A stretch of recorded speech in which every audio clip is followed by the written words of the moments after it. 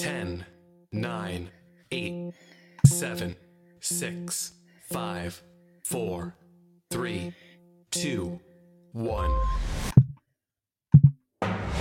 Live from London, this is the Sunday Morning Breakfast Show with Sobia Iqbal on Teachers Talk Radio. Good morning. You're listening to Sobia Stella Sunday. It's Sunday the 24th of October and I'm seriously glad we're on holidays. What does outstanding sports provision and delivery look like? How has this changed during the pandemic? And why are sports so important in schools? We have the best conversations coming your way today. It's another thrilling morning. Prepare for takeoff. Live from London, this is the Sunday Morning Breakfast Show with Sobia Iqbal on Teachers Talk Radio. Tune in live on the Podbean app or desktop player. Just head over to www.podbean.com/LSW/TT Radio or search Teachers Talk Radio. Follow the hashtag TT Radio. Introducing a fabulous lineup today with Leadership Matters consultant Steve Wilkes and superstar Alex Kibbe from PE at Brampton Manor Academy. Thanks to everyone for joining us during half term and looking forward to getting stuck in right after this.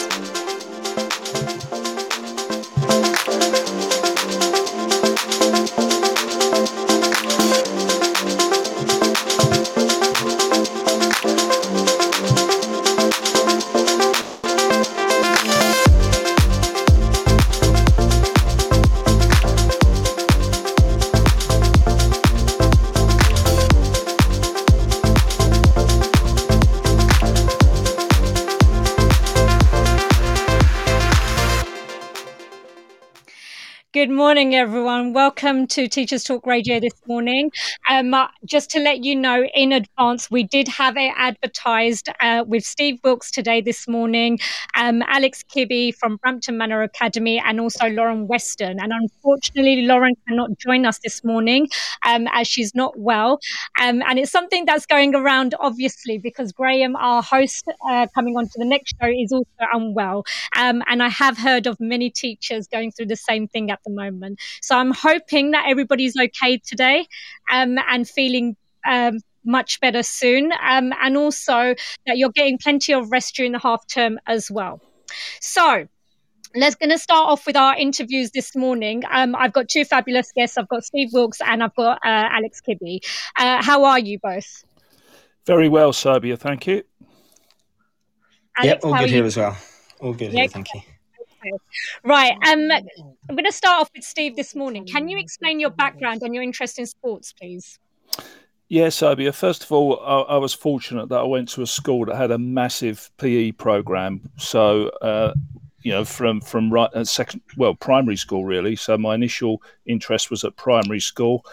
And then on to secondary school, where we had a whole range of sports that we were able to do. So that really fostered my interest in sports, which has continued through the rest of my life. And I think perhaps relevant to here, I went off to university and did an economics degree, but my second subject was PE. So when I started teaching, which was as long ago as 1980, although I was teaching economics and business studies, I always taught a little bit of PE and also, particularly importantly, I think ran sports teams, and I got involved with Essex Schools cricket, and that's been something that I've been doing for over 40 years now. So, and I'm still doing today. And when I became a head teacher, I really tried to promote sport within the school and raise the profile of it because I think it's so important to everybody.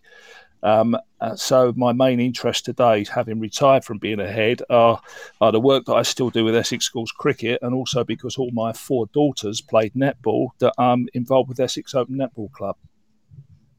And Steve, you've got a lot of experience in this. Can you just explain and outline the importance of sports in schools for our listeners? Because we don't only have teachers listening in, we also have parents and other people who have an interest in education. Why are sports so important, and why is physical literacy important as well? Well, I think, there's a lot of stuff in the press at the moment about obesity and mental issues because, we've just been through a long period of lockdown. Lots of talk about how much young people spend on computer games. So I think it's really important that we try and get them out. We try and get them doing something where they're physically active. I think the government recommendation is 60 minutes activity per day, 30 minutes of which should be in school. So I think it's really important that they do some physical activity. But also I think in terms of their development, students who take part in sport, I think it teaches them so much, particularly, whether you're in an individual or a team sport. If you're an individual and you do something like swimming or athletics or gymnastics, it really teaches you discipline. And I think if you're in a team sport, working together is one of the most important things that we do in our lives. So doing that through a team sport, I think it is a real life lesson. Yeah, I mean, I obviously I always do my research for the show, and I was thinking about this very carefully as well. Why are sports so important? Definitely for health and emotional fitness, and also confidence. Obviously when we're working with students, we know that they need to be alert mentally, and it does improve self-esteem as well. And everything that you've just said about teamwork, leadership, patience, all those social skills that they need are really important. There's also this aspect of mentoring. Often when we're dealing with disaffected youth, we do need to have them engaged in something that's larger than just academic work. And I think sports is a good way for that because it does help reduce stress. It does instill discipline, and it does help with academic achievement as well. Alex, I'm going to come over to you. The pandemic hit. And obviously, we went into lockdown and there were lots of things that changed with regards to the way that schools were run. Can you explain what happened during the pandemic with regards to PE lessons and any sports clubs that you were running? Was there any suspension? Because there was this huge debate in America between schools that were still offering provision and schools that refused to offer provision. So can you just explain that to us? Yeah, so I think there's obviously we had two sort of lockdowns, and there was a vast difference between the two. The very first time we went into lockdown, I think a lot of schools were not prepared for that. So I was at another school during the very first lockdown, and at that time there was sort of zero online lessons because the school wasn't set up, the school wasn't prepared for this initial lockdown. So their main focus was on English, maths, and science. It wasn't so much the physical side of things. But during the second lockdown, so when we sort of came out and then went back in, there was a lot more focus on the physical aspect. So we at Brampton Manor were actually running online PE lessons. So we had, whenever the students were timetabled in on a Thursday morning, for example, we'd have all the students log on in their PE kit and they would complete a PE lesson, whether it was a fitness circuit, whether we posted on Google Classroom to go out for a run or complete a particular circuit. So certainly during the second lockdown, there was a much greater focus. In terms of clubs, we didn't actually run any sort of after-school clubs, as it were. Ours was mainly focused during the timetabled lessons. Well, that's amazing that you were still running the lessons online because some schools didn't have that advantage because obviously it depends on resources and obviously motivation of students and obviously investment from parents as well with regards to some schools. In terms of the press, after the pandemic, it was reported that there's recently been millions invested into schools from Sport England. Can you explain how that came about? And do you know much about the sports premium? Can you just explain all of that to us? Yeah. So obviously, physical education in sport has never been at the forefront, I would say personally, from a PE teacher's point of view. It's never been at the fore of sort of the focus of education. But recently, obviously, in the last sort of 18 months, there's been a big shift towards the importance of sort of mental health, as Steve alluded to earlier, and also the physical well-being of students. And having come back from two sort of quite lengthy lockdowns, you can see the impact that it's had on children. There has been a problem across the whole country. There's been a lot of issues with weight and issues with mental health, about self-confidence, things like that. So the investment from sort of Sport England we've had a lot of sort of like information flyers come through from lots of different providers about getting children back into sport. In terms of the sports premium, I don't know too much about the sports premium side of things, but I definitely know there's been a huge amount of investment in terms of getting students active outside of school, because we know that a lot of lost learning has happened. So the importance of getting students active in school, but also in their time outside of school, there's been a huge push on that as well. Okay, so if I just go through a DFE department plan that was recently published in 2019, sorry. It was an action plan which was basically a cross collaboration between the DFE, the DCMS, which is the Department for Digital Culture, Media and Support, and also the Department for Health and Social Care. And the reason why they did this investment is because they wanted to make sure that all children have the opportunity to take part in at least 60 minutes of physical activity every day. And that was due to the pandemic. And so when they did this, their guidance says that every child should have between 30 minutes to an hour, ideally, of PE every day.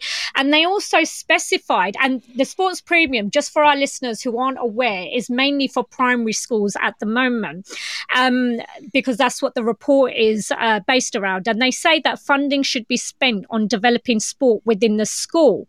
And that's things like buying additional equipment, things like CPD, offering extra clubs, and training students to be young leaders and upskilling current staff.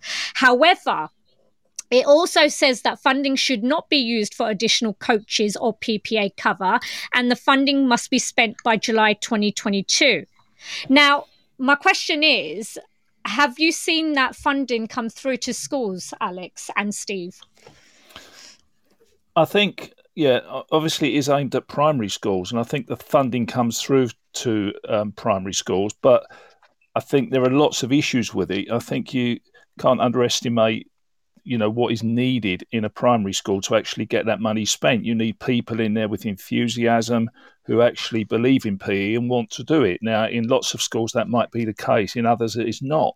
I think it's really unfortunate that a number of years ago, we had funding for schools partnership, which were partnerships between primary schools and secondary schools. And I think they made a big difference to sport in Redbridge. And unfortunately, that money was withdrawn. And, each secondary school had a schools partnership coordinator who was responsible for the liaison between primary schools and secondary schools. And I think that now has left a big gap. And I think that was a real shame that initiative is no longer there. So I think if you go to different primary schools, you will see different ways in which that money has been spent, very much according to the interests of the teachers at the school.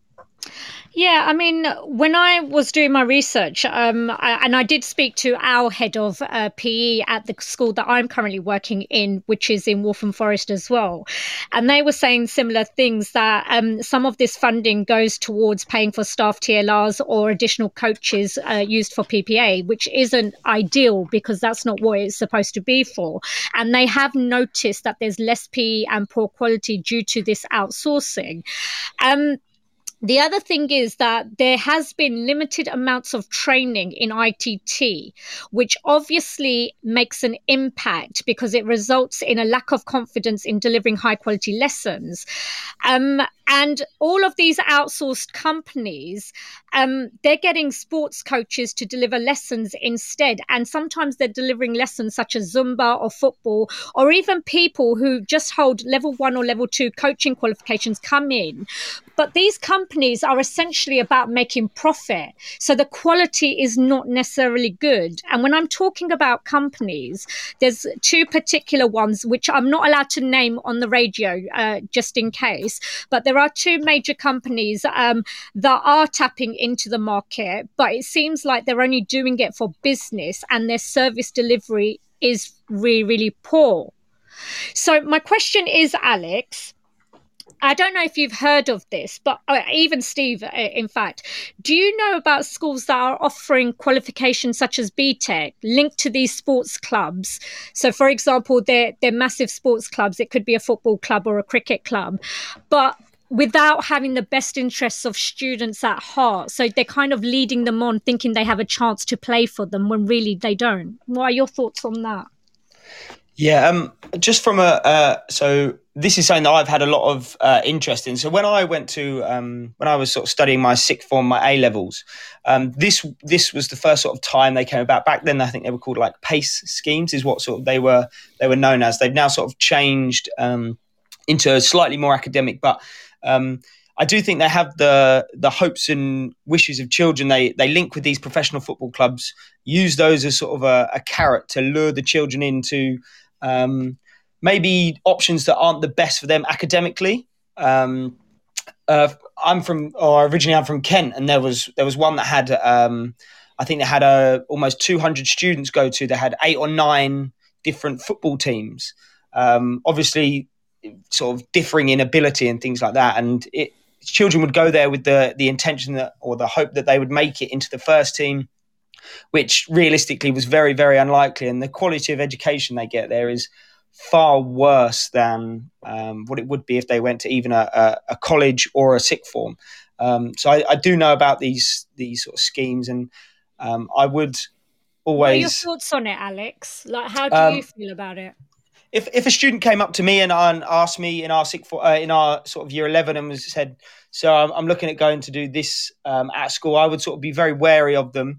I would say if football's a route that you want to go down, that might be something you do outside of school. I would definitely push them towards a sixth form college route rather than one of these football academy football academy colleges, as they sort of like to call themselves now, because they do use this carrot of these professional or semi-professional football clubs to try and get these mainly boys in.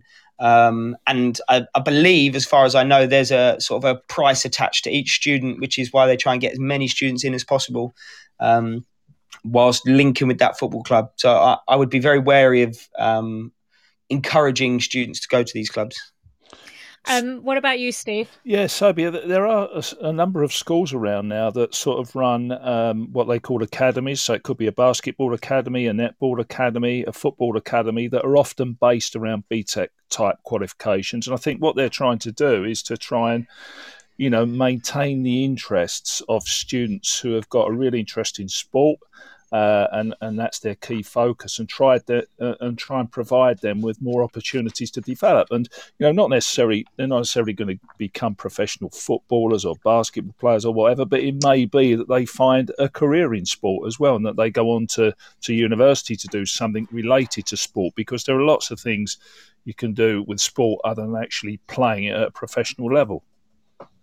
Yeah, and I think it's for parents and for school staff to understand that sometimes it's about branding for the school or the academy or whatever it is that's offering these facilities or these incentives to go into schools. And like Steve's just said, there is a bigger world out there, and it's not just about playing for international clubs or sports teams, but it's actually about having a well-rounded, broad and balanced curriculum, and thinking about realistically what it is that our students can achieve.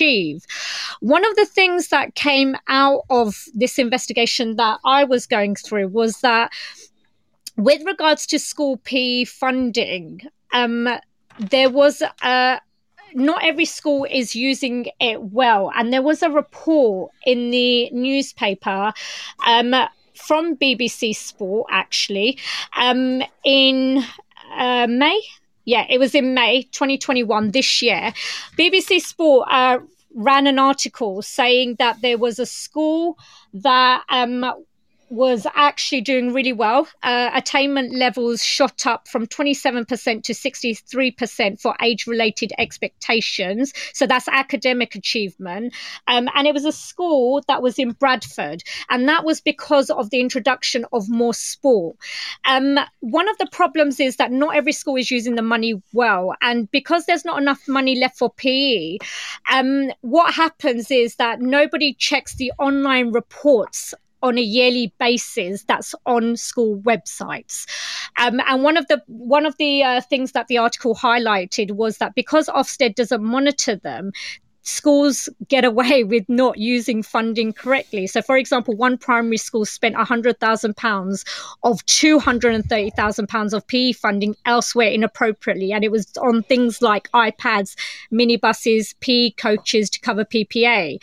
And because they're not held to account by Ofsted, they're getting away with it, especially with extracurricular activities as well.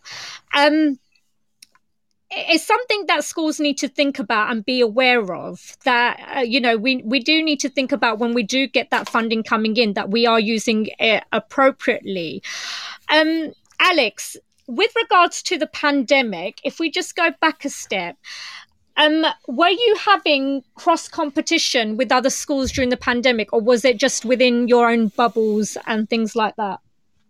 So the majority of things were within our own bubbles, but I do remember our school's based in Newham, and Newham is very good for putting on sort of inter sort of borough competitions, and there were some inter-borough competitions where, for example, students had to complete a number of challenges, physical challenges, things like that. So it wasn't necessarily organised by our school, but the borough and the sports partnership we were involved with put on some of these challenges to try and increase physical activity across the whole borough and within schools, and also to introduce that element of competition as well. So I do remember there were maybe 3 or 4, especially towards the end of that lockdown period, where there were competitions and inter-borough activities put on. Yeah. Mm-hmm. Okay, and in terms of the funding that was released, it happened after lockdown, and it was also encouraging those with SEND needs as well. So can you just, for our listeners, go through the DFE guidance about school sport and activity action plan? Are you aware of the government's ambitions and what they are looking for with regards to sports in schools? On a basic level, I am. I think it's taken, in my opinion, it's taken too long for the government to realise and take note of how important physical activity is, not just in terms of ability-wise, but also the holistic approach in terms of mental health, in terms of social health, in terms of physical health. For them to finally sort of put something in place to increase school activity levels, student activity levels, I do think it's taken a little bit too long. As I said, I don't know the plan in depth, but I do think it's a positive move towards increasing students' physical activity levels, because certainly in the last, I've been teaching now for 7 or 8 years, and year on year it seems to be that the students that are coming into secondary schools, there's an ever increasing amount of students that may be coming in overweight or obese, and I do think that's a nationwide problem that stems from, as we sort of mentioned earlier, primary schools, maybe the funding not being used correctly and not having enough importance on students' physical activity levels, sort of lower down in the age spectrum. So if I agree with a lot of what you've said, and I'll go through the report myself in a minute. There was a study from VU University in the Netherlands that showed how exercising can improve the attention span of school pupils. And there was also a report from the Pediatrics Journal, which showed students who exercise after school can improve their executive control. It then goes on to say the hippocampus is the part of the brain that's responsible for learning and memory. And the Brain Research Journal found found that regular exercise helped to grow this part of the brain, and consistent cardiovascular based exercise is linked to better brain functionality and improved memory. So when we're thinking about that, having sharper brains and a better capacity to retain information, it means that creativity is boosted. And also Stanford University found that there was an improvement in divergent thinking, which is obviously out of the box idea creation, which is all, useful for our students. And the University of Illinois, in America, found a strong relationship between the fitness of children and their performance academically. So I'm 100% spot on with that, Alex, that, the government has taken slightly too long to actually think about PE and sports within schools. With regards to the report, I'm just going to go through a few things that they've said. They've said that there are stubborn inequalities which still remain. So, for example, children from Black, Asian and minority ethnic groups and poorer backgrounds are less active. And presumably that has also got to do with the fact that a lot of them don't have gardens and are unable to exercise in their own areas. And a lot of them are girls as well. And they say that the gender gap starts at 5 years old, and too many children are losing confidence. They're losing understanding and enjoyment of sport as they progress through to secondary school because their activity levels decrease throughout the education system. By 2013, the government's plan is to halve childhood obesity, and it's usually children from the most and least deprived areas that are going to be affected by this plan. Young people's mental well-being is important because 1 in 8 5 to 19-year-olds have at least one mental health disorder. And it's to help with their future aspirations as well. So it's not just to help with self-esteem, emotional health and well-being, anxiety and depression, but it's also to help, like Steve said earlier, with future aspirations of things that they might want to go into in the future. So that has come down into schools now, presumably for most schools across the UK. Building a habit of daily physical activity is important. And also the government has asked for schools, parents and sports clubs or any other activity providers to make sure that they're all working together to improve access to sport and activity, because it's really hard for one person to do on their own. What are your thoughts so far, Steve? Yeah, right. So let's go back to the starting point. So the starting point is you've got to get more children active and interested in primary school. And I said that is not easy because it depends on the enthusiasm of primary school teachers. I was in a primary school a couple of weeks ago where there are only 4 teachers. So you're depending on one out of those 4 at least being interested in developing PE provision. So you will find a wide variety in primary schools. I go back to what I said before. You need to link the primary schools to secondary schools, but because you've lost that funding, that is more difficult because then you can use the expertise you've got in secondary schools and the facilities in secondary schools to support primary schools. Because remember, a lot of primary schools haven't got much in the way of facilities. Generally, the secondary schools will have much better facilities. So if you get those students in primary schools interested and working with secondary schools, you can then start to build on things.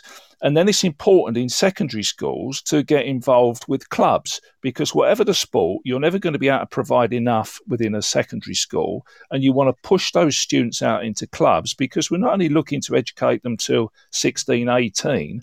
If they go out into a club, they've got something they can do for the next 30, 40, 50 years, depending on what the sport is. So I think it really is about getting primary and secondary schools working together, and that is the place where I think more funding is needed, and to put back in place those school sports partnerships, which I think were very effective.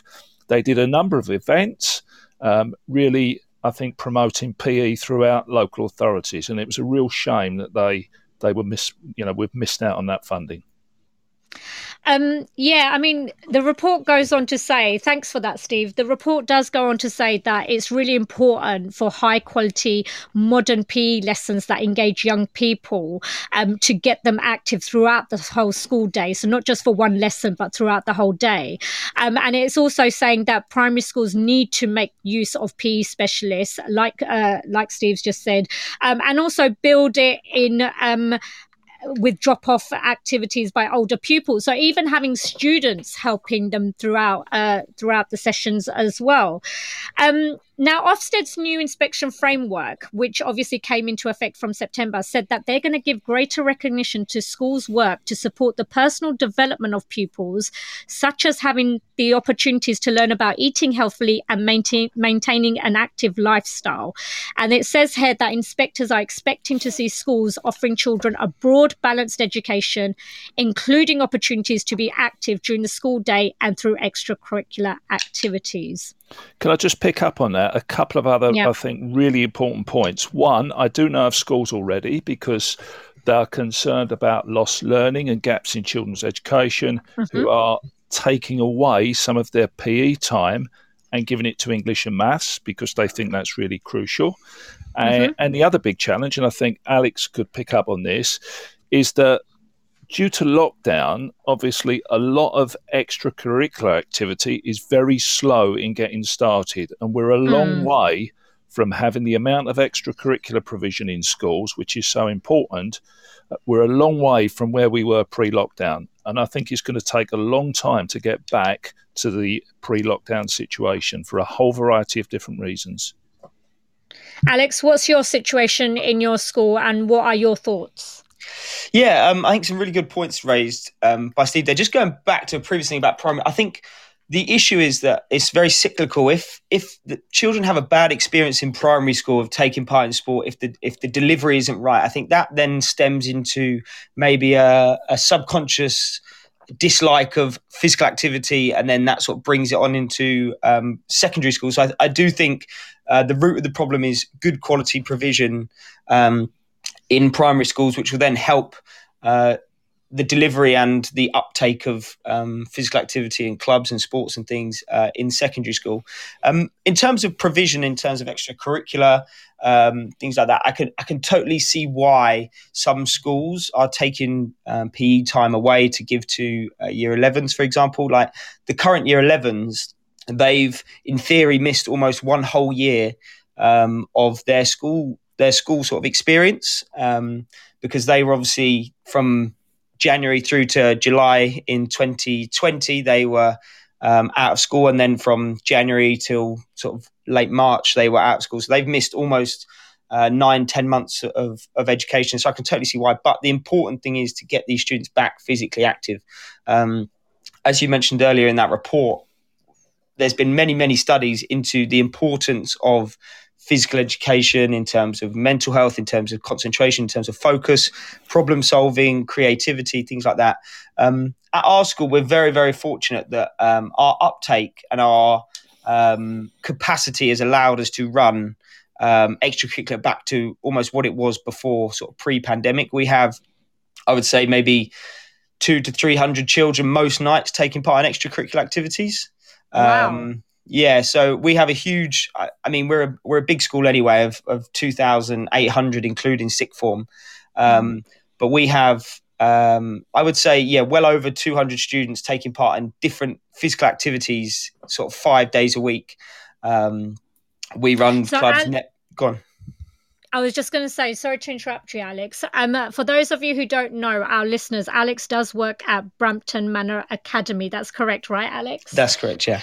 And the Prime Minister recently, highlighted your school as being outstanding and having outstanding provision. So in your school, can you just explain to our listeners what is your outstanding provision? How are you delivering PE and what is fantastic about so many kids? I mean, what are you doing that's making so many kids turn up to your sessions after school? Because that is actually quite a big thing. Yeah, we're very, very fortunate. We're a very well-run school, first of all. It's sort of run from the top down very well.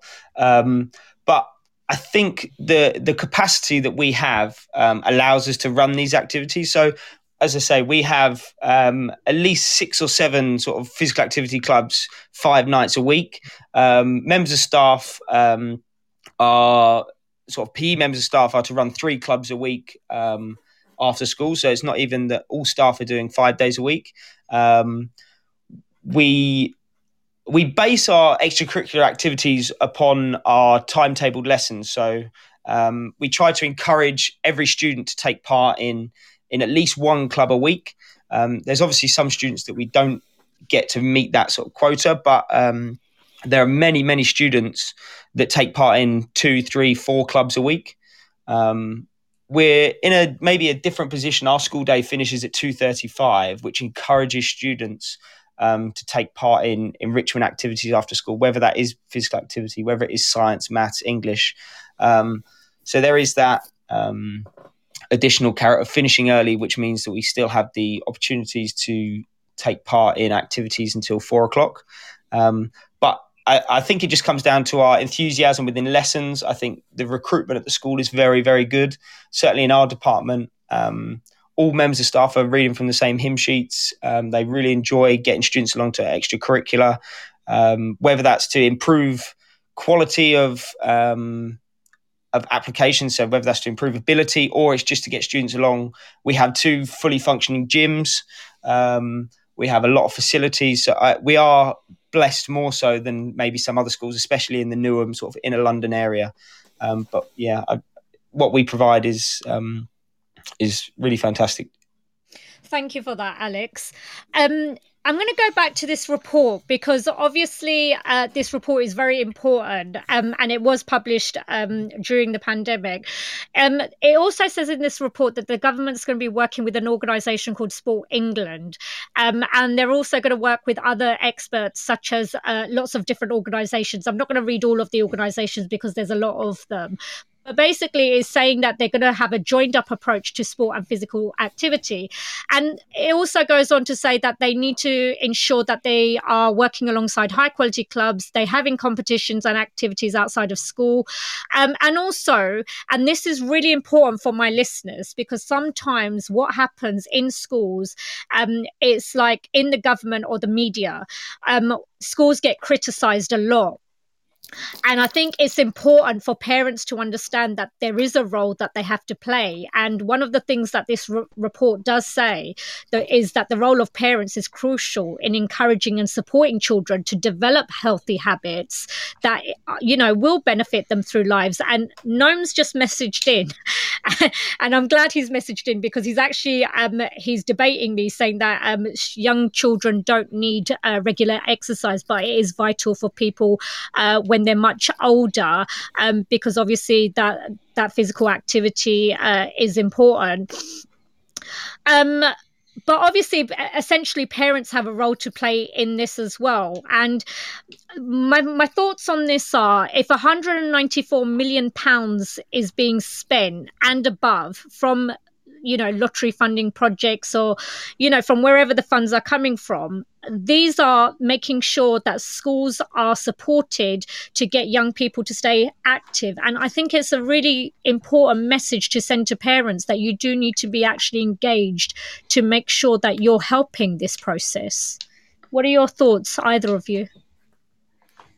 I think from a teacher's point of view, I think the education needs to start within school. Certainly, if I were to just take a cluster of our students, our pupil premium, our free school meal percentage is very, very high, which suggests maybe a low income family, which you can caveat with particular relationships at home. Maybe they don't see their parents as often. As a form tutor, we expect our students to have their diary signed. Some students might go 3 or 4 days without having direct contact with their parent or carer because they're working nights or they're out during the day. So I think it's so important to educate the children first. And then if they can impart their knowledge to their parents, then I think that's going to be hugely beneficial. But I think it's so difficult if a parent or carer has gone 30 or 40 years without seeing a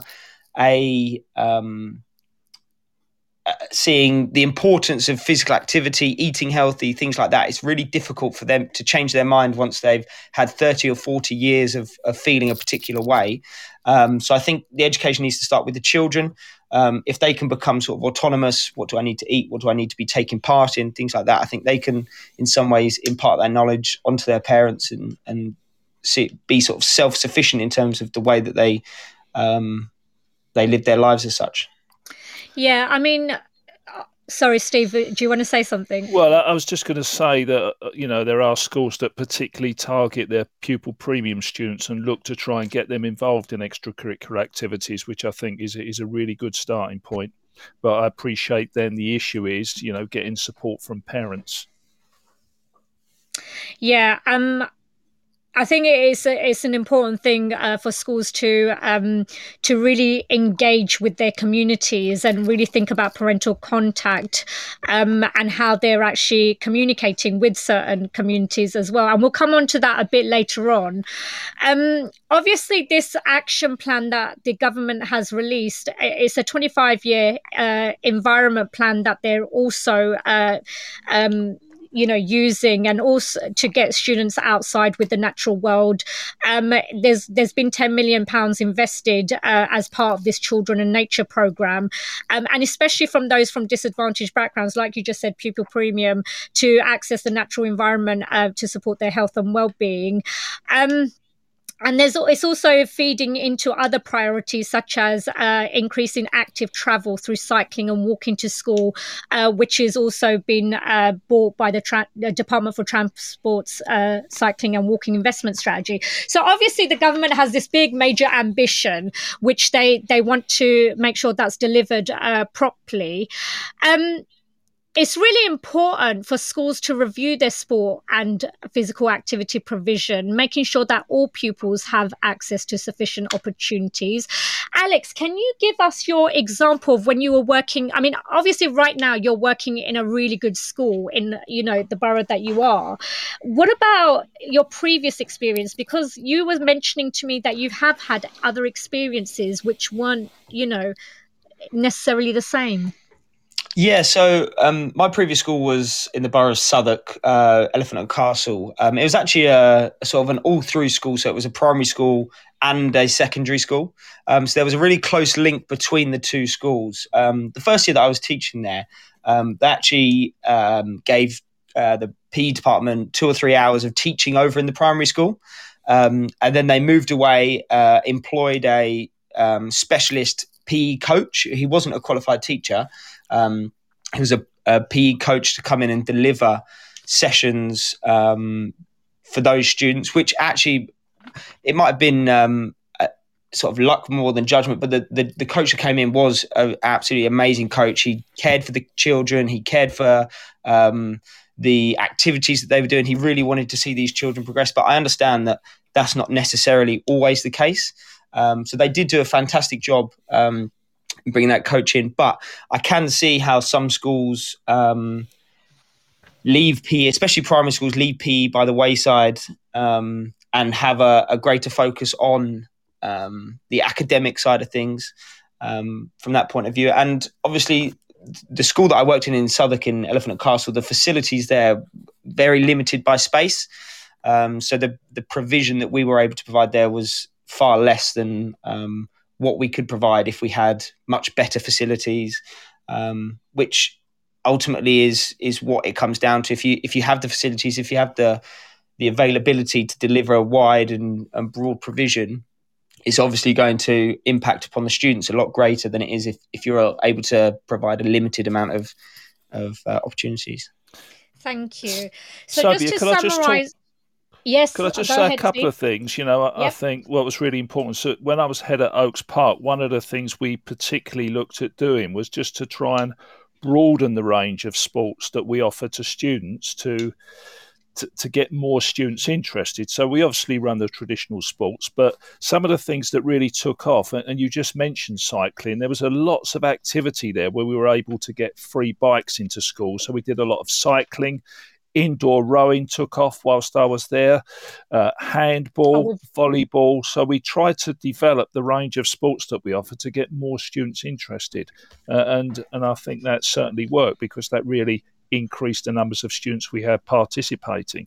And I would also say that there are some really good examples of schools that do a lot of activity with students, and so it's not all doom and gloom. Okay, so if we just thank you for that, Steve, because that is also a very important part, that the provision that you have in schools is really important, and to have a wide range of provision. Lauren's not with us today, but Lauren was also saying a similar thing last time she was on my show, that the amount and variety of sports that her school offers was really important and key into getting students engaged with that. So that's really interesting, because obviously Oaks Park is also from Redbridge and from East London as well. So really glad to hear that those things are happening in disadvantaged areas as well. And also I think, just one other point. Yep. Also, I think the fact, we try to encourage as many students as possible to participate. But, within Redbridge generally, you've got some people who have really gone on to achieve at, in professional sport. So from Oaks Park, for instance, we've got 2 players playing in the Premier League at the moment. Wow. And one of them, Courtney Howes, scored the winning goal for Aston Villa at Manchester United a couple of weeks ago. So you can't get, a greater achievement than that. And Jamie Porter opens the bowling for Essex. So when students see these, kids from their school who have really achieved in professional sport, I think that raises the profile as well. That's really good, actually. And Steve, I'll talk to you afterwards, but it might be good to get Courtney to come onto the show as well, because that sounds fantastic. That somebody that, students from, our areas where, we are known as to be disadvantaged have made it into the big leagues. So, yeah, really happy with that. Just to summarise the ambitions that the government has and the report that they're talking about, they've said that there are 3 overarching ambitions, and we've already mentioned them, but I'm just going to summarise this again. Number 1, all children and young people take part in at least 60 minutes of physical activity every day. Number 2, children and young people have the opportunity to realise developmental character building experiences through sport, competition and active pursuits.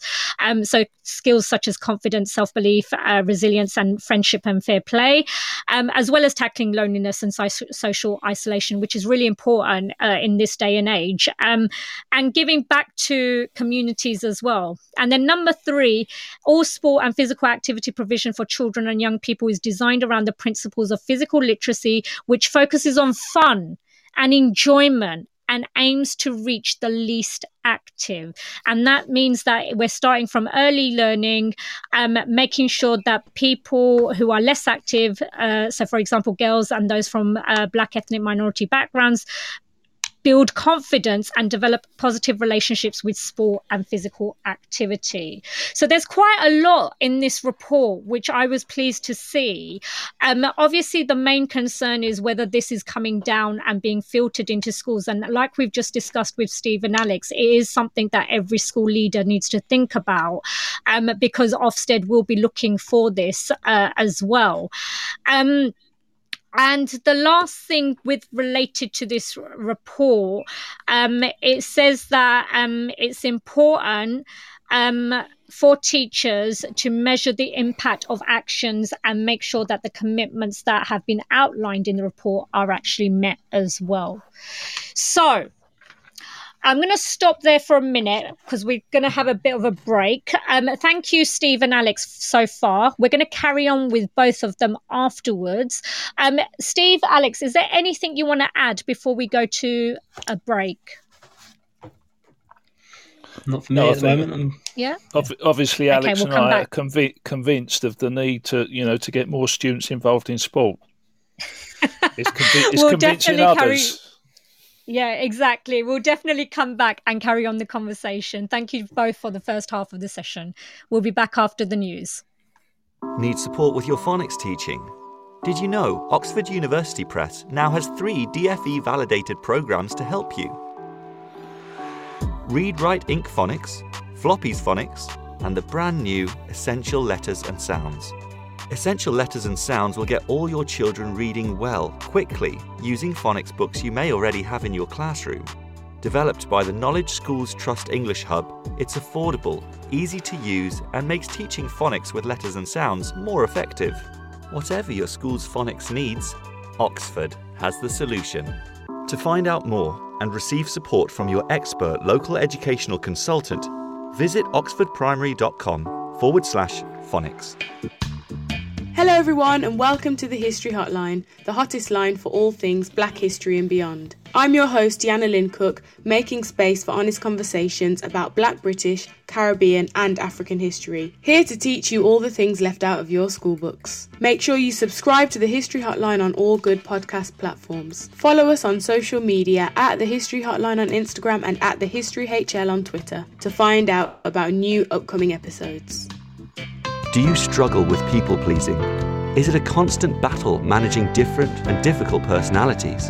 Why not inspire, challenge and empower your team through the MAL CPD Essential Coaching Skills for School Leaders course, or gain practical skills to become a strong and compassionate leader through the Assertive Leadership and the Emotionally Intelligent Leader courses. All MAL CPD courses are accredited by the Institute of Leadership and Management. Find out more at www.malcpd.com.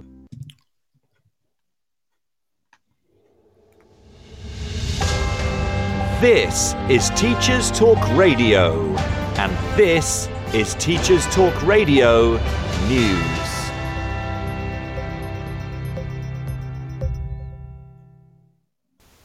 In an article published on the Universities UK website, it has been highlighted that most teaching, learning, student support and extracurricular activities are now being held in person on many campuses.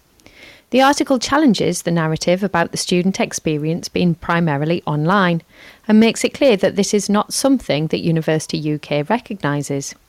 Universities UK state that for most students it will be a student experience much more like what universities were offering pre-pandemic. The article goes on to acknowledge that some elements of teaching and learning are still being delivered online, but that there is no one-size-fits-all, and that the online offer will differ from university to university. 500,000 more disadvantaged children are to receive new laptops and tablets to provide access to education and support. The government has announced a £126 million funding boost to the Get Help with Technology programme. The funding boost will provide up to 10,000 new laptops and tablets to all children with a social worker and those leaving care, and children who have recently arrived from Afghanistan. The scheme will also provide additional devices to schools and colleges to support pupils who are not in lessons due to COVID-19. The Education Secretary, Nadim Zahawi, said a £126 million investment for those children who need them most will complement learning in schools and help drive our work to level up long-term outcomes for those in care or leaving care. In the Channel Islands, ITV News is reporting that school pupils and staff in Jersey are being urged to keep testing themselves for coronavirus during the October half-term. In a letter to schools and parents, Deputy Medical Officer of Health, Dr Ivan Muscat, says it is essential for islanders to remain vigilant following an increase in transmission rates across the British Isles. Dr Muscat says that twice-weekly lateral flow testing and reporting of positive cases is even more vital during the holidays, as people are more likely to be travelling abroad and mixing with friends and family. More than 6,500 students and school staff have signed up to the testing scheme so far. This has been your Teachers Talk Radio Weekend News. Right, welcome back. Thanks for the news there, Joe. Our news readers are very good in keeping us up to date with everything that's happening in education. There's a lot of people who work behind the scenes at Teachers Talk Radio that don't normally get a shout out. So this is for the news team, just to say thank you very much for all the work that you do behind the scenes. Okay, so I'm joined by Steve Wilkes today and Alex Kibbe. And we're basically discussing the provision of sports in schools. We're talking about funding. We're talking about the government's report regarding the sports premium. And we're also talking about the importance of sports within schools as well. just to summarize everything that we've been discussing, we've just been talking about the government report that was released on the sports premium. We were just saying how it's really important for schools, parents, clubs, and other providers to really engage and work together to develop this commitment to ensure that all students are receiving the best provision within their local areas. And the government in their report in September 2020 did say that part of this vision is to drive up activity levels in local areas to make sure that we're having a local approach that tackles the issues that are happening in their area, informed by evidence. And it's a way of empowering students as well. Alex, I'm going to come back to you. Can you just explain to me, with regards to students from BAME backgrounds or disadvantaged backgrounds, they're usually less active. How can we really support and engage them and get them involved with physical literacy? I think it is really difficult, if I'm totally honest with you, just because of the opportunities that they have outside of school. We can only do so much in school. We have our hours within the school day. We have our extracurricular opportunities. But truth be told, students need to be taking part in activity outside of school to really reap the rewards of physical health. But also, if they want to take part in clubs, we obviously see them up until the age of 18. But post 18, if they stay on for sixth form, it's really down to them and their love and passion for sport, and especially the BAME backgrounds and the free school meal students, things like that. It all comes down to the opportunities that they have outside of school and their the active participation from their parents or carers to ensure that they are making the most of these opportunities. What are your thoughts? Sorry, go on. Go ahead, Alex. Sorry. I was just going to say another difficulty a lot of the problem we see during, especially winter, our clubs finish at 4:00. Obviously, the nights start to draw in. Another big challenge is the area that the school is based in. There's often a lot of issues outside of school. Parents don't necessarily allow their children to go home by themselves at 4:00 in the winter when it's dark, things like that. So I do think the area that the school is based in also has a big role to play, especially during some months within the year. If you're a private school out in Essex, Hertfordshire, those sort of areas, you don't necessarily see the challenges that students in inner London especially also face. So I think there's many different factors that impact upon those children from those backgrounds in particular taking part. You mentioned a very interesting point about, having these extracurricular clubs and, having the parental engagement and having that time and space based on the area that you're in.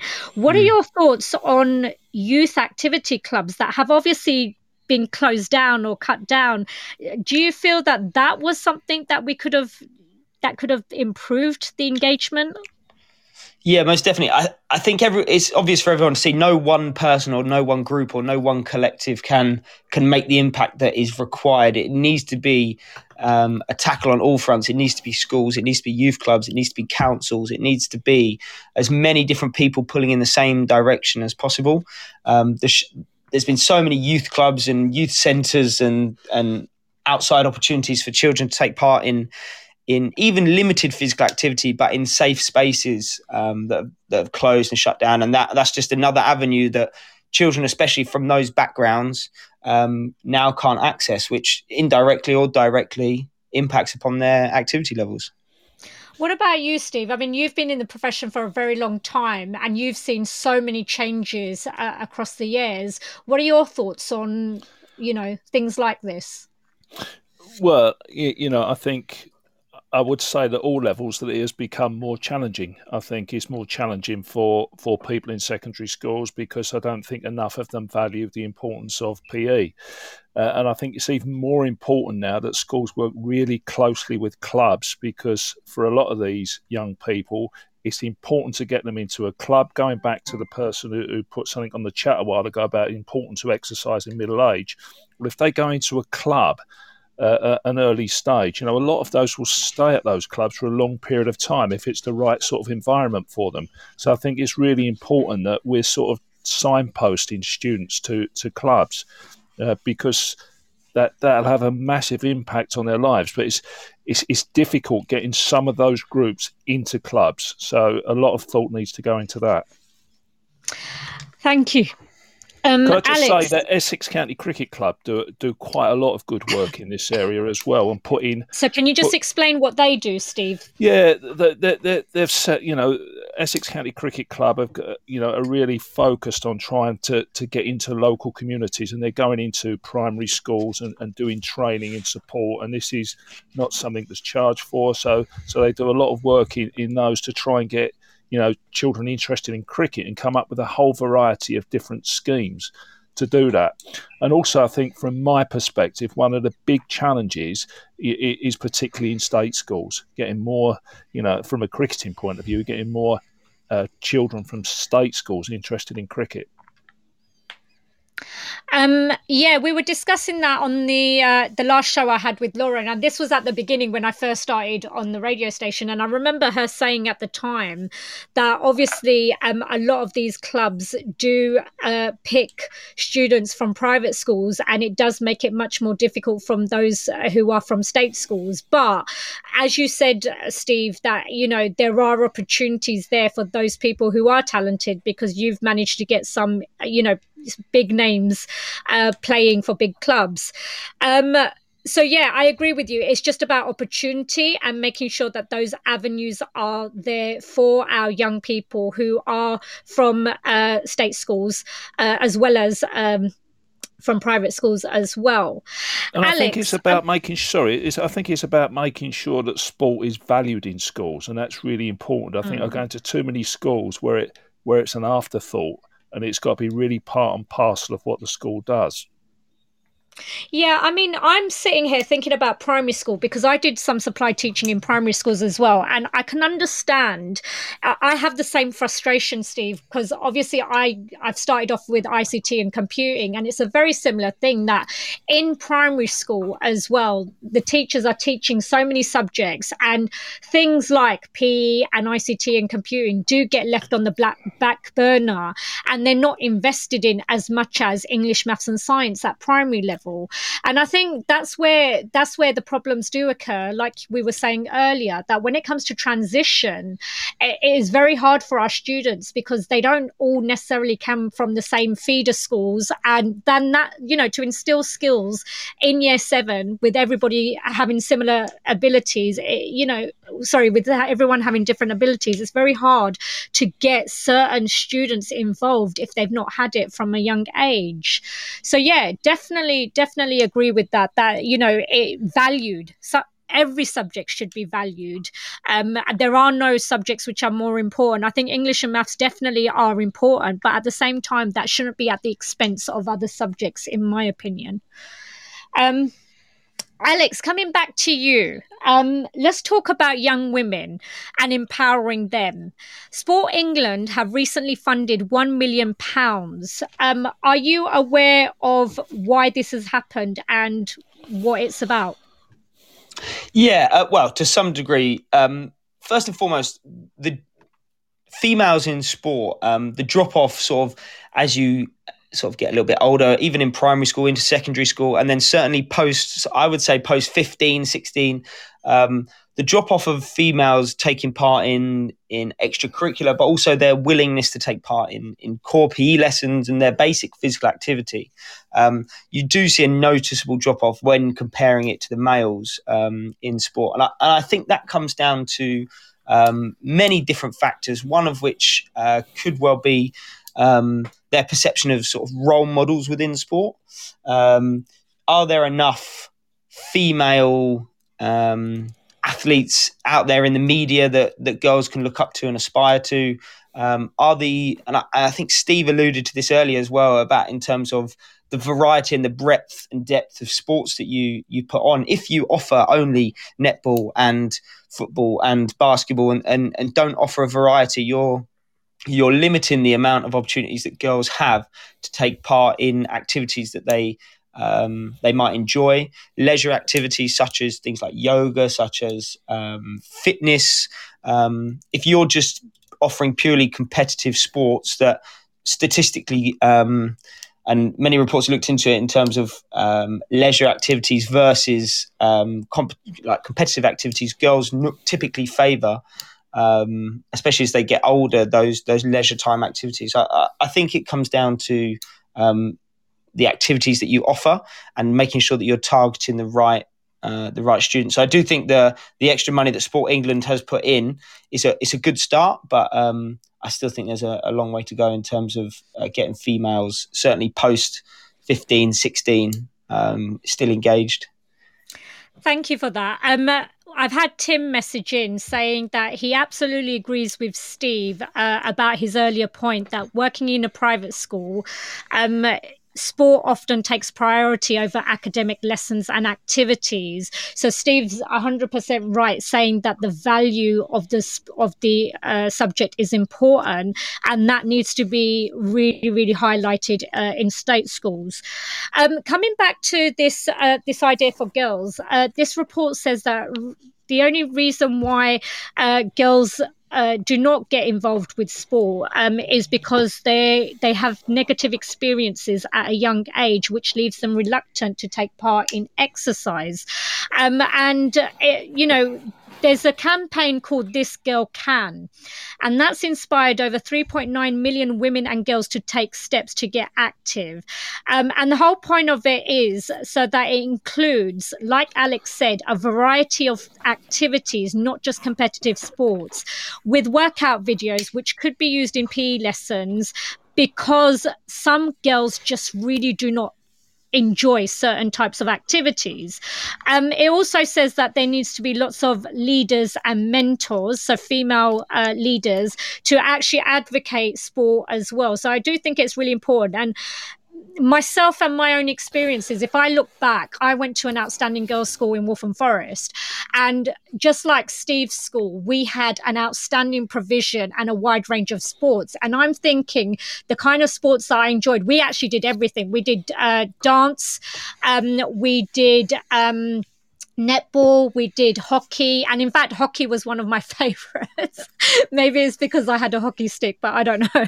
But hockey was fun, and we did all sorts. We did swimming as well. We had a wide range of activities that we took part in, and thank you to TSCW, who's just messaged in saying that she doesn't agree that it's the only reason that they've had negative experiences. She also says self-image is a massive barrier, which I agree with. Self-image for women is a barrier, and in fact the government have started advertising campaigns towards older women and Black ethnic minority communities to not be shy about taking part in sports and trying to get over that image barrier. Could I just make a couple of points there? First of all, I worked at another secondary school in Redbridge before I went to Oaks Park, where I was head, and I didn't think participation rates of girls there was particularly high, and there was a lot of issues there. But I did not see that problem at Oaks Park, and I think that's because the environment that was created by the staff there, which I think was really positive towards PE. So I thought that girls' participation rates were very high. We offered a wide variety of sports.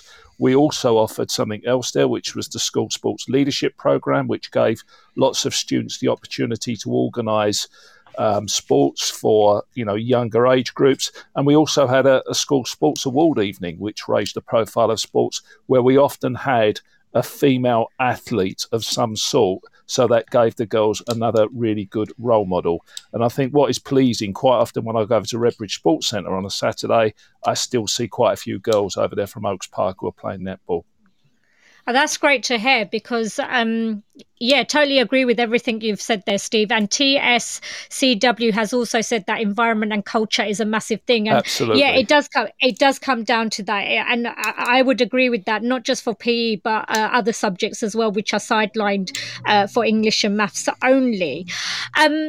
Alex, I'm going to ask you about SEND and Inclusion 2020. What's that all about?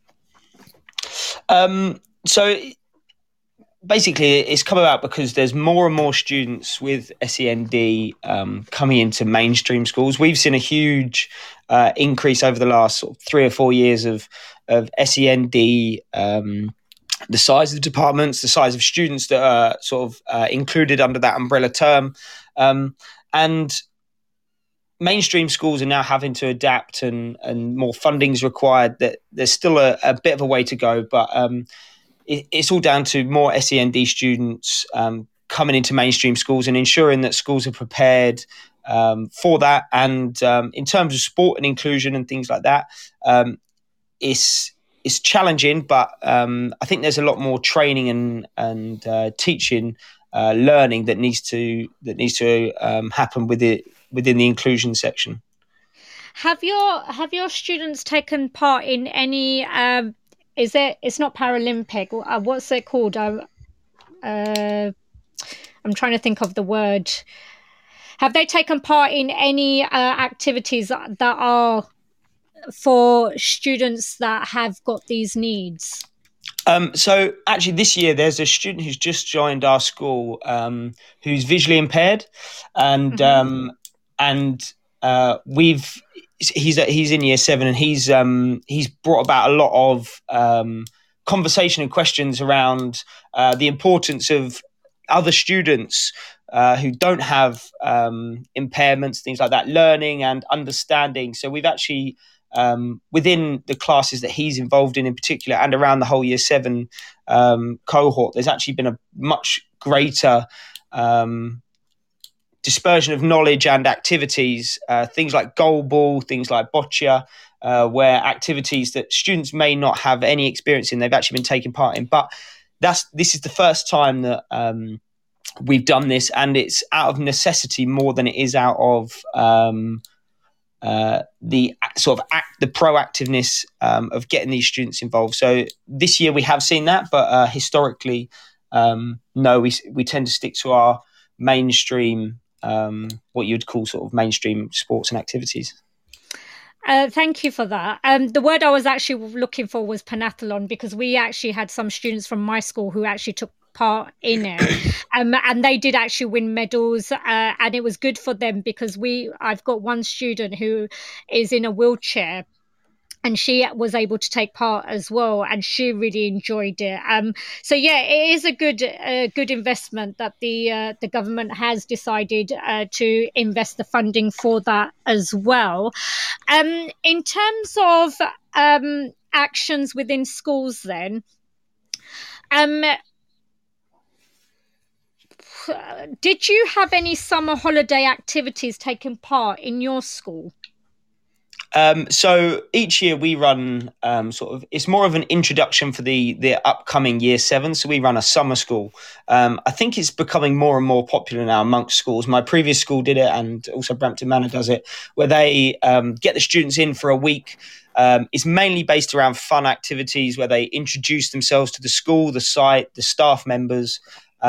So it's a week-long introduction, but it's also an opportunity for the SEND team to learn more about their students, because the reporting between primary schools and secondary schools, especially for SEND, sometimes students don't get picked up.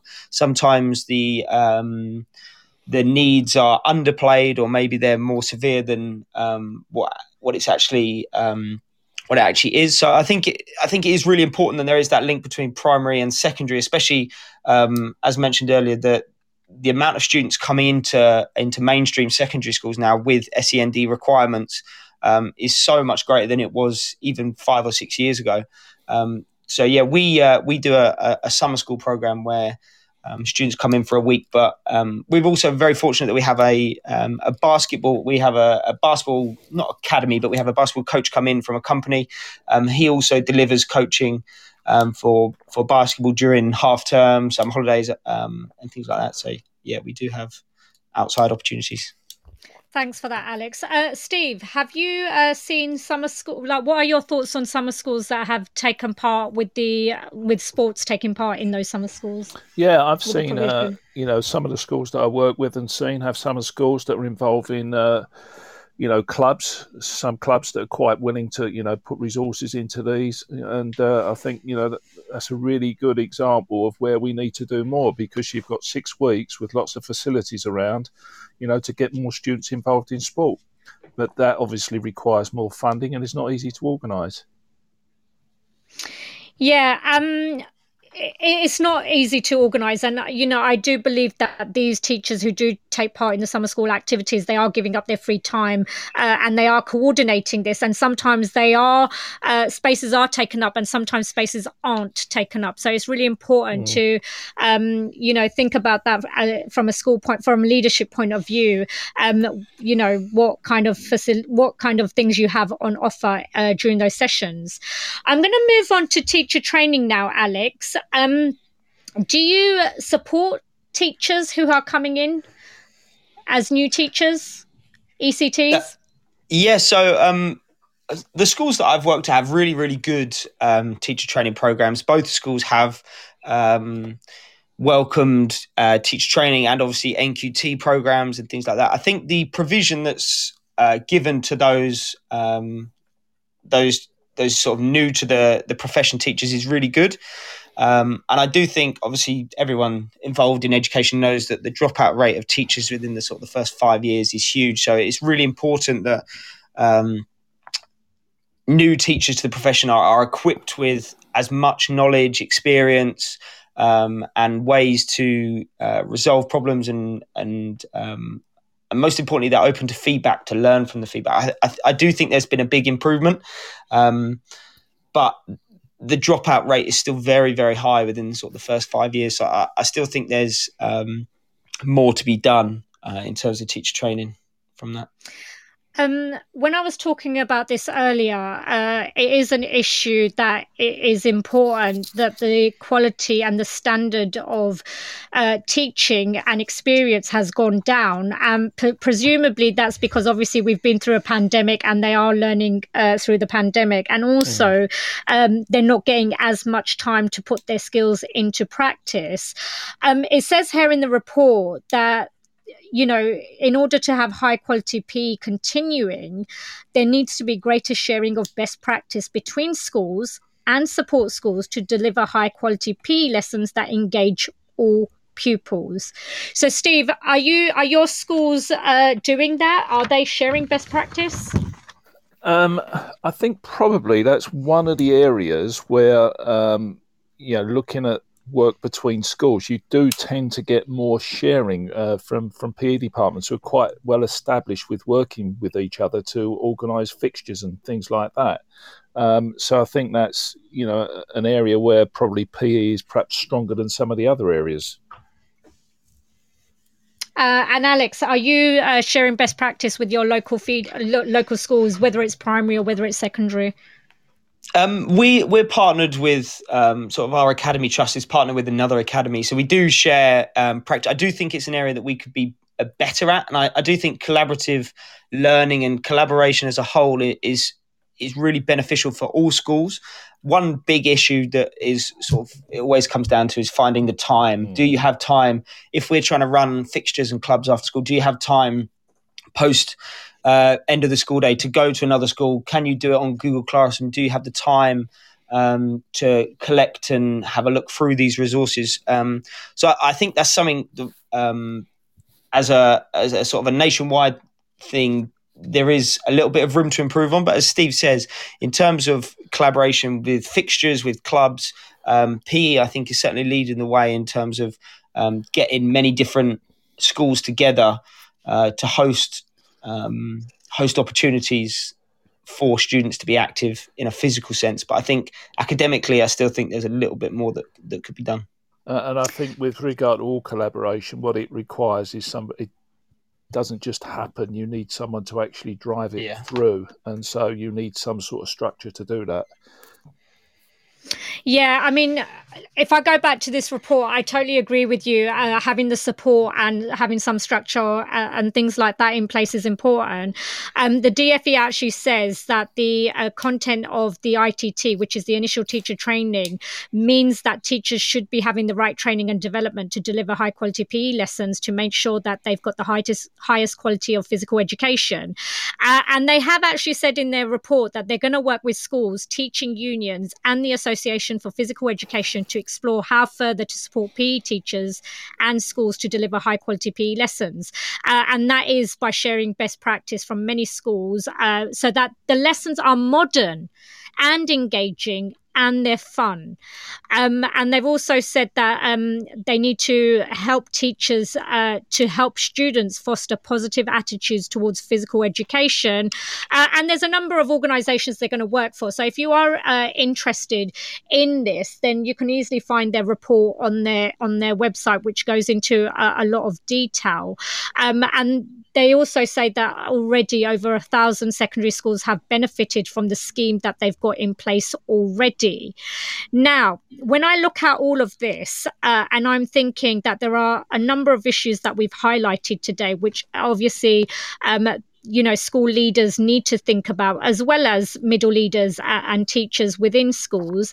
Alex, is there anything else that you think that schools should be doing to ensure that our students are, that we're doing everything that we possibly can to engage our students? I think it all comes down to two things, probably the department and the ethos that the school has. If the school is very academic driven and PE is just sort of put to the side, as is apparent in a few schools, but also the opportunities that the school provides, which I suppose links back to how important the school values PE. I just think that PE has so many opportunities for students to transfer the skills that they learn within physical activity, within competition, into other aspects of their education, overcoming problems, resolving challenges, working together, as Steve said earlier. It all sort of stems from the ethos and the culture that's created within a department, within a school, and how you can best encourage the children to understand why PE is important. I think if they can understand the why, that'll carry them forward later on in life to hopefully continue to, because we don't want students just to take part in physical activity until the age of 18, and then once they reach 18, because there's no school, they stop. We want to encourage that sort of lifelong participation in the activities that they take part in. Thank you. And Steve, any last minute thoughts? No, I just think, it is about creating the culture within the school. I would like to see a real push over the next few years on extracurricular activities to try and get more schools involved, to increase the number of schools that are playing in competitions. Because I think last year was quite difficult. I run the Essex Schools cricket competitions. Normally we get about 40 schools entered. Last year we got 16, so that's a massive drop, and that was a lot of schools who said they weren't playing because of difficulties with regard to COVID. I would like to think that number would go back up this year. The positive news is we've got more girls playing cricket, and also I think what we're doing is looking at ways in which we can make it easier for schools to enter, so change the way we're running some of the competitions to make it easier for schools to enter. Yeah, and thank you for mentioning that, Steve, because it does actually say in this report that one of the agendas is to set out a clear pathway of competition to strengthen school games so that is taking place as well. It's just about whether it's all happening down at grassroots level within local areas, because obviously it's all very well having a government report that outlines all of this, but it actually not taking place, because when it gets into leadership teams and schools, they're not actually, carrying out the things that they should be at a local level. Now, the only thing I would say, Sabia, is, COVID hasn't finished yet, and lots of schools are still experiencing lots of problems with this, as I'm sure you know. So, yes. I think it's early days yet to look at some of these things. Okay, so hopefully there won't be another lockdown. Judging by what's happening in the news recently, hopefully there won't be another lockdown, but hopefully we can all get back to normal soon, and we can get these clubs up and running again, and the competitions running as well. And just one final thought from me, with regards to something Alex was saying earlier, that sometimes it is difficult for parents to allow their children to go to these clubs because of the areas they're in and because of the timings of the day and stuff like that. It does actually say in this report that we do need to make things convenient for parents, making sure that we're, aligning our working hours alongside their working hours and what works for them, and also being in a safe and well-known location so that their children are safe whilst they're attending these clubs and activities. So, a lot of information there, all related to sport. If you would like to find out more information, you can look at the School Sport and Activity Action Plan, which is aimed at primary schools, but there's a lot of information that secondary schools can take from it. And it was July 2019 on the government website, their new framework, which Ofsted will also be looking for when they come to your school. Steve and Alex, thank you so much for coming on today. Thank you for having us.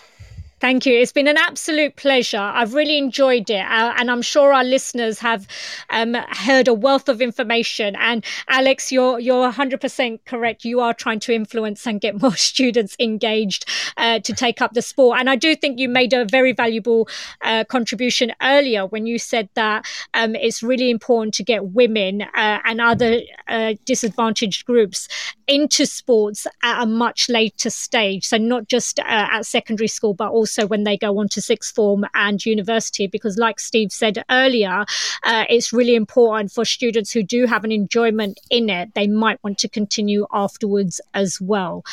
A couple of messages that have come in from TSCW. We've had messages all day today, so thank you to everyone who's been messaging in and everybody who's been liking the show. TSCW with a final thought: it's been great and has given some clarity of thought and helped me get my thoughts together on some things in their school. So thank you so much for all your comments and contributions today.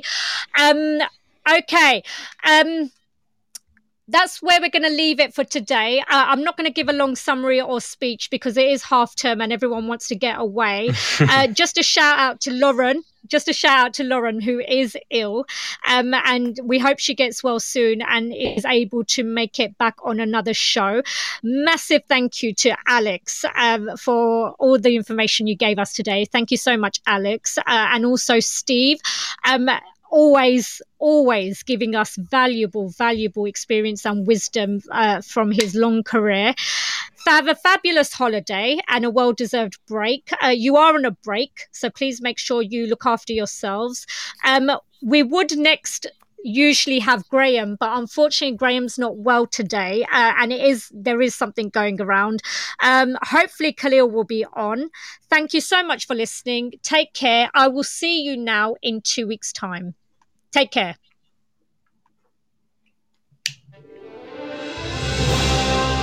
You've been listening to Teachers Talk Radio. Tune in live and listen back at ttradio.org. We look forward to hearing from you next time on Teachers Talk Radio.